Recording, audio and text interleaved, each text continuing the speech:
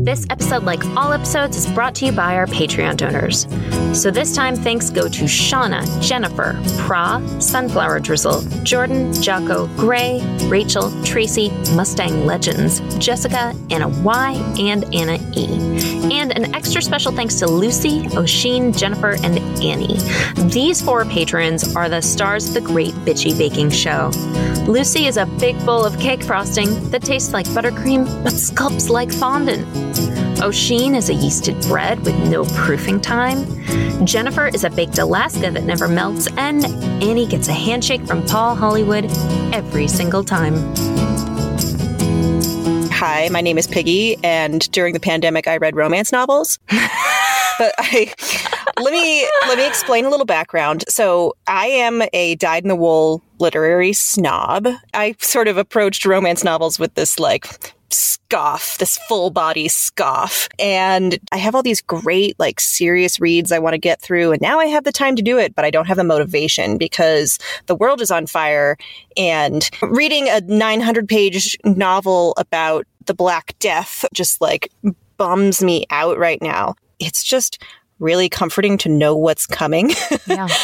In the pages of the book that you're reading. 100%. It's like eating comfort food in that it feels good and you know exactly what to expect. Mm-hmm. They are fluffy. They are light. They have a guaranteed happy fucking ending. There is smooching and basic straightforward plot. You can recognize immediately who the love interest is by the way they pop on the page. And it's just, it's so relaxing. I was in the same boat. I kept trying and trying and trying to get through one book in particular, an Indigenous Peoples History of the Americas. I love that book, but it's not for plague times. I know I'm going to love this book when I can get more than 50 pages in, but I started it 3 times, and every time I was like, what if I watch 30 hours of bad YouTube videos? Because I felt this presence of the present moment was just always there and grinding into me. Totally. I was like, I need to be transported. Transport me, please. When you need some dough, you don't know where to go in this patriarchal capitalist hellscape. Well, here's the sitch. We're gonna help you, sis, because bitches get riches. Bitches get riches. Bitches get riches. Bitches get riches. And so can you.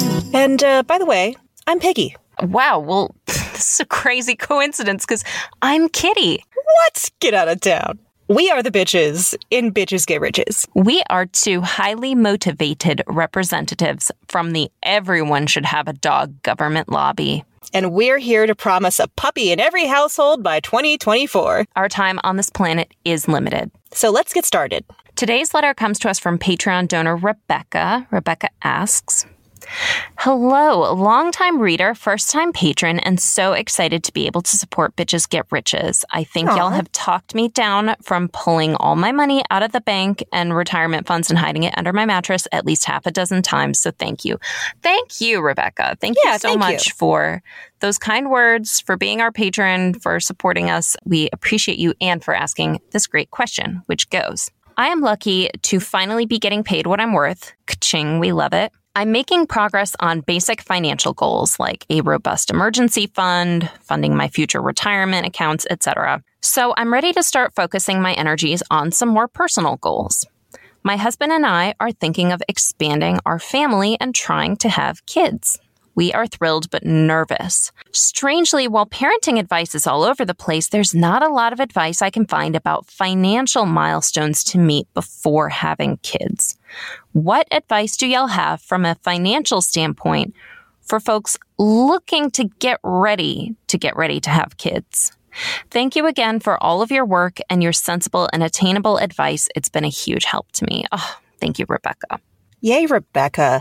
And I want to preface this answer by reminding people that as 2 child-free, adult, married, cisgender women, we are, in fact, parenting experts. So I'm really glad that people are starting to recognize our work in that field. Thank you for bringing this question to us. Actually, we got this exact question from more than one person over the course of like 1 month.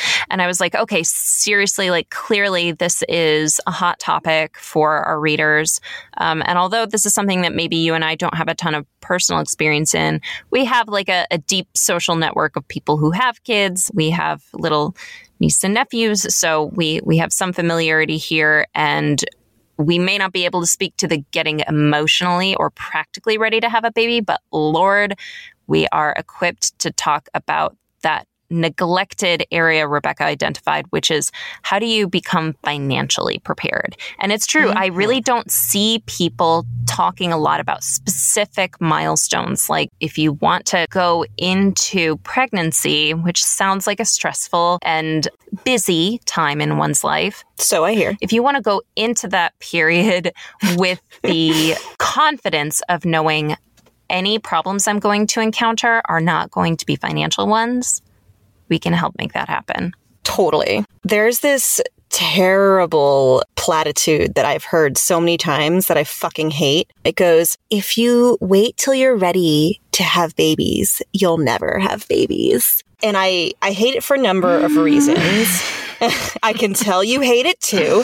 One of the reasons I hate it is because it's that condescending form of guilting somebody into reproducing. It's like, well, nobody's ever really ready, so you might as well just have them now. And like, what are you waiting for? Stop waiting. Just put a baby in you and squirt it out. Just do it. It's fine. And I find that that's really very invalidating to a lot of people's goals, lifestyles, viewpoints, etc. Not only in the way that like some people might take a lot of comfort from really planning that process out for themselves, but also like it's a way of hand waving away the totally valid reasons why some people might not ever want to have children, which I know you and I both personally relate to. But I also dislike that platitude because it kind of suggests that like you should just let this happen to you rather than making it be a process that you have some agency in. So to anyone who's ever said, if you wait till you're ready, you'll never have kids, I want you to step on a Lego tomorrow morning before you've had your coffee. Yeah, I agree. And I think science agrees. There's a ton of research about how a more advanced maternal age is tied to better outcomes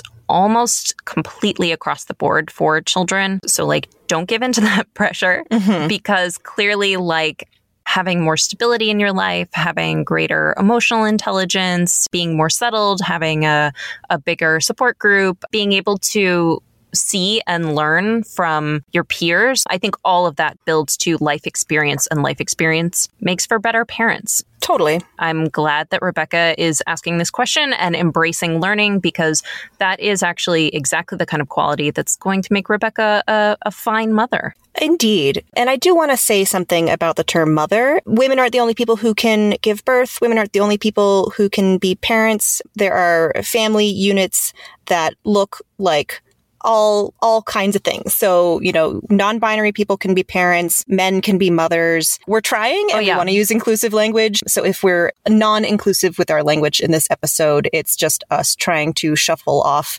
the thick shroud of patriarchal tradition and heteronormativity, and we're doing our best. Yes, agreed. So now let's think about some of the practical financial milestone. Yeah. The first one that comes to mind for me is making sure that you have health insurance and that you have done the research that is unfortunately necessary in the American medical system. Do you have an OBGYN that you feel passionate about? Make sure that you have an insurance that works with that person.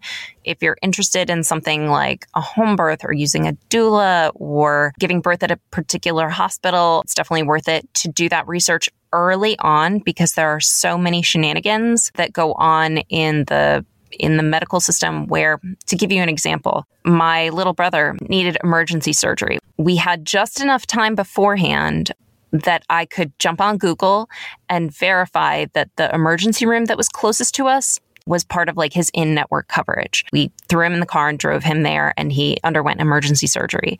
And then he got a massive bill because the ER itself was in network, but the surgeon was out of network, which is just like beyond infuriating. It's not fair. This isn't research and work that anyone should have to do. Especially not in an emergency surgery situation. Good God, no. It's ridiculous and it's disrespectful and it runs counter to life, honestly. People ruin their lives over medical debt. People die for fear of going to the doctor. Medical debt is the number one reason for bankruptcy in the United States. So hashtag medical reform. It's really fucked up, but like do that research. If you haven't yet thought through those more nitty-gritty details of like where, when, how, with whom you want to give birth, thinking about it through a financial lens will actually be a helpful way to kind of guide you in making the decisions that are right for you. I think another one, especially for the parent who's going to be giving birth, is to come up with a flexible career plan, maybe with a plan A, B, and C. It's really important to come up with a plan A about whether you will leave your job and how, whether you will go on some kind of parental leave and how, and whether you will come back and how. And then be flexible about it, because I do know some women who tried to come back to their full-time jobs after giving birth, and it didn't work out for them. That's not to say that it was universally because their employers sucked at providing accommodations for nursing mothers or chest feeding parents. It's not to say that like their jobs were super unwelcoming. Some of them just like they missed their babies and they decided that like if they could make it work financially, they preferred to be home with their children, which like, call me a bad feminist. This is a joke. Sarcasm alert. But there is absolutely nothing wrong with deciding to be a stay-at-home mom. There's absolutely nothing wrong with deciding to be a not stay-at-home parent and to instead, have childcare workers look after your children while you go to work. And there's especially nothing wrong with having that choice taken away from you because you cannot afford to actively choose between those options. Yeah. Well, there is something wrong, but not with you. This is a shame-free zone. The point being, come up with a plan A, B, and C for how you will handle your employment and income once you're a parent. Agreed. If you find a job that has really good healthcare and really good paid parental leave, even if that job is like a lateral move, it's not really like a promotion, or even you're sort of taking a bit of a step back into that role, totally worth it to strategically take the job just to secure those benefits and utilize them to their fullest.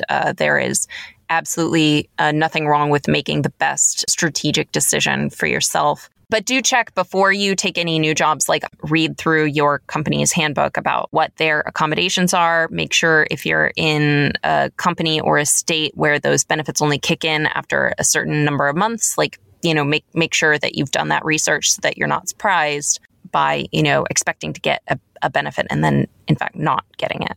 Totally. I think Piggy's totally right. Put together a plan A, plan B, depending on how you're feeling, and like really give yourself permission to choose the plan B if it turns out that that's what feels good to you in the moment. I'm a big advocate for thinking actively about how to react to postpartum depression. That's a really good point. My little brother is about a decade my junior, and my mother became very, very depressed after she had him. And it was very confusing and upsetting to me as a still fairly young child to be helping out as much as I possibly could with a newborn little brother. And also being like, I don't know why my mom is crying in the bathtub with the lights out in the middle of the day. So because I lived through that, I'm always like a little bit too invasive, I think, when I'm asking my friends who are putting together plans to have babies or who recently had babies. I'm like, how are you though? How are you doing? Rate your likelihood to go cry in a bathtub with the lights out for me personally, please, right now. It's such a difficult thing to talk about. Depression teaches us to hide our symptoms from everyone around us. I think that one of the exacerbating features of postpartum depression is when you feel financial pressure that you don't have that choice. So please consider that, you may have a plan, but I'm just reiterating how important it is to give yourself as many choices, as many options, because that is going to do wonders for your mental health and your ability to react to things that biologically, physiologically may be beyond your immediate ability to predict or control. Absolutely. And I think it would be worth it to double check what the situation is with your life insurance. That's a really good point. A lot of companies will offer you life insurance as part of your basic health benefits package. Go ahead and look into that now. Look into long-term disability insurance just in case. If you're a parent, I think it's definitely worth it to look at what the cost of that is and what the benefit would be and weigh whether it would be worth it for your sort of long-term stability. And, go ahead and have that talk. What is our plan if the person giving birth passes away? What is our plan if one of us gets a chronic illness 6 months into our child's life? Just talk about those sort of worst case scenarios, because I find that talking about it and making a plan for what you would do is an incredibly liberating step to take and makes you feel like there's less that could happen to you that you aren't emotionally and logistically prepared for. Totally. Well said. So yeah, take a shitty job and milk them benefits for all they're worth. As part of making your sort of plan A, plan B, all the way through to plan gamma, let's go all the way down the alphabet, Latin and Greek. In addition to that, I think it makes a lot of sense to make sure your career is as strong as it can be and to make sure your network is as good as it can be. If you are going to take a lot of time off to have a child and potentially time off to raise that child, it is easier than ever to get back into the workforce, but that is not to say that it is easy. It's still very difficult. So make sure that you ask the people who are close to you to write you LinkedIn references. Make sure you're connected to the people who you work with every day. Add them on LinkedIn, add them on Facebook, just to keep abreast of what's going on in their life, to make sure that they remain a part of your circle, because I think those connections are really going to be crucial in getting you back in the workforce later on. Absolutely. Write your resume now while all of your job skills are really fresh in your mind, because I think if you take a year off to have a child or 2 years off, and then you want to re-enter the workforce, if it were me, I would be like, what the hell did I do at that company again? I don't remember. You'll just have so much going on. Give your future self the gift of getting your resume as polished as it can be now, so that there's a bare minimum of dust that you have to blow off of it. Totally. Exactly. And I think making sure that the partner who is not bearing the child, who presumably will continue to work, make sure that that partner is really happy in their career, because what you don't want is to have a 1-year-old and one partner who is unable or unwilling to return to work. And then also you're going through all the psychic pressure of being a provider and feeling very trapped in a situation that doesn't feel sustainable. So making sure that one of you has a career that's super stable and feels right on track. Another milestone I want to mention is whatever you have for your emergency fund, no matter how big it is, fucking double it when you have kids. Yeah.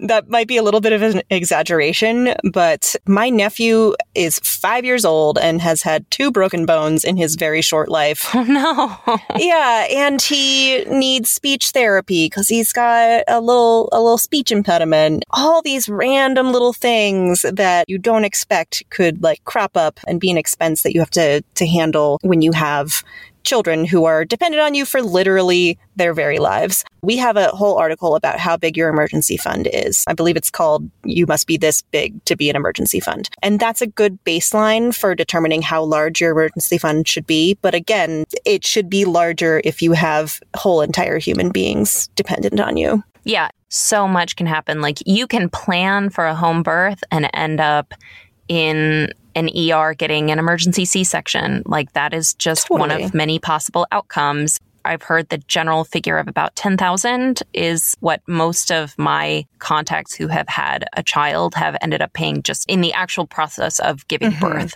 So that alone is shocking. And I can hear our European listeners are just like, was ist das? Yeah, maybe if you want to have a baby, move to the Netherlands. And I also want to emphasize that like a child-based emergency fund isn't just for the birth or the first year. I mean, children are weird little chaos monsters, and you never know what they're going to get up to next, up to and including just, like dropping your whole entire iPad into a kiddie pool. And when you ask them why, they say, because I love you. Yeah. So, replacing electronics that children dump into kiddie pools, that's something for an emergency fund. So just be aware, like when their lives are no longer immediately endangered by being separated from you for 5 minutes at a time, it doesn't mean like you're out of the woods, financially speaking. Yeah, exactly. I think also just in general, setting a budget, obviously, I think some couples may feel, for example, if I am taking 6 months off after the birth of our child,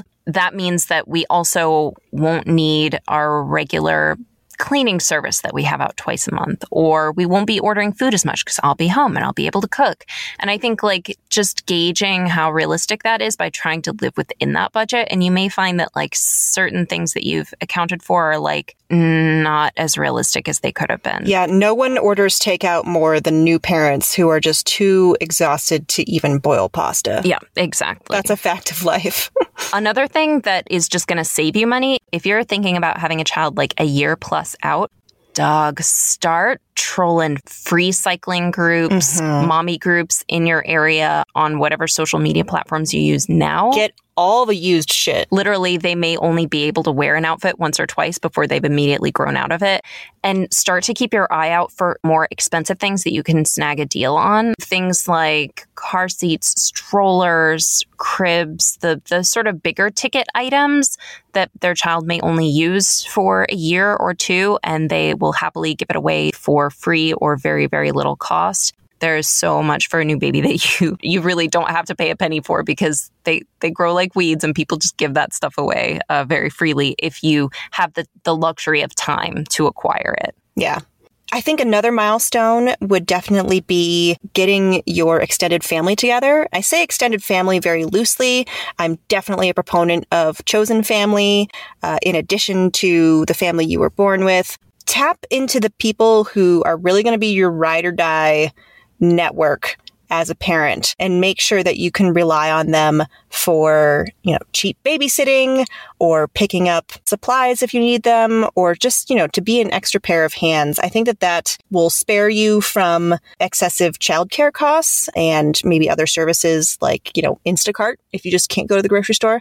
But more importantly, it'll save you from the extra stress of not having someone you can trust on hand with your children. I hear children are very precious and parents are very protective of them. They don't let just anybody off the street, take care of their kids. I agree. That's a great call out, because I think a lot of people might have a plan in their mind where they're like, your mom can watch the kid for 2 days a week and then we can afford daycare 3 days a week. Like, it'll all work out. But like, have you actually talked to your mother-in-law? Yeah, do not take your mother-in-law for granted. If you're thinking about people to help, like really talk to them first. Just like be honest, because I think some people will surprise you by being willing to give even more than you thought you could ask of them. And other people may surprise you in the opposite direction. And it's just good to know all of that concretely for sure. Childcare becomes a cost consideration pretty quickly after childbirth. So you gotta figure it out. Oh my gosh, we're so good at this. You know what? For non-parents, I'm fucking impressed. I mean, well, it's just because we're obsessed with thinking about things like life insurance. Anyway, are you good with that? Yeah, I am good with that. Listeners, if you want us to answer your question, go to bitchesgetriches.com and click Ask the Bitches. This podcast is listener supported. We are committed to never, ever putting our best content behind a paywall. So if you like what we do and you want us to keep doing it, you can support the podcast by joining our Patreon at patreon.com/bitchesgetriches. And if you need even more bitches in your life, you can read our articles or follow us on social media at bitchesgetriches.com. Hey, is there anything else that our listeners should know? Yes. The progression from Tiger King to Ted Lasso over the last 18 months or so says a hell of a lot about how we've all grown and changed during the coronavirus pandemic. Good to know. Bitches out. I don't know who the fuck Ted Lasso is. Huh? What?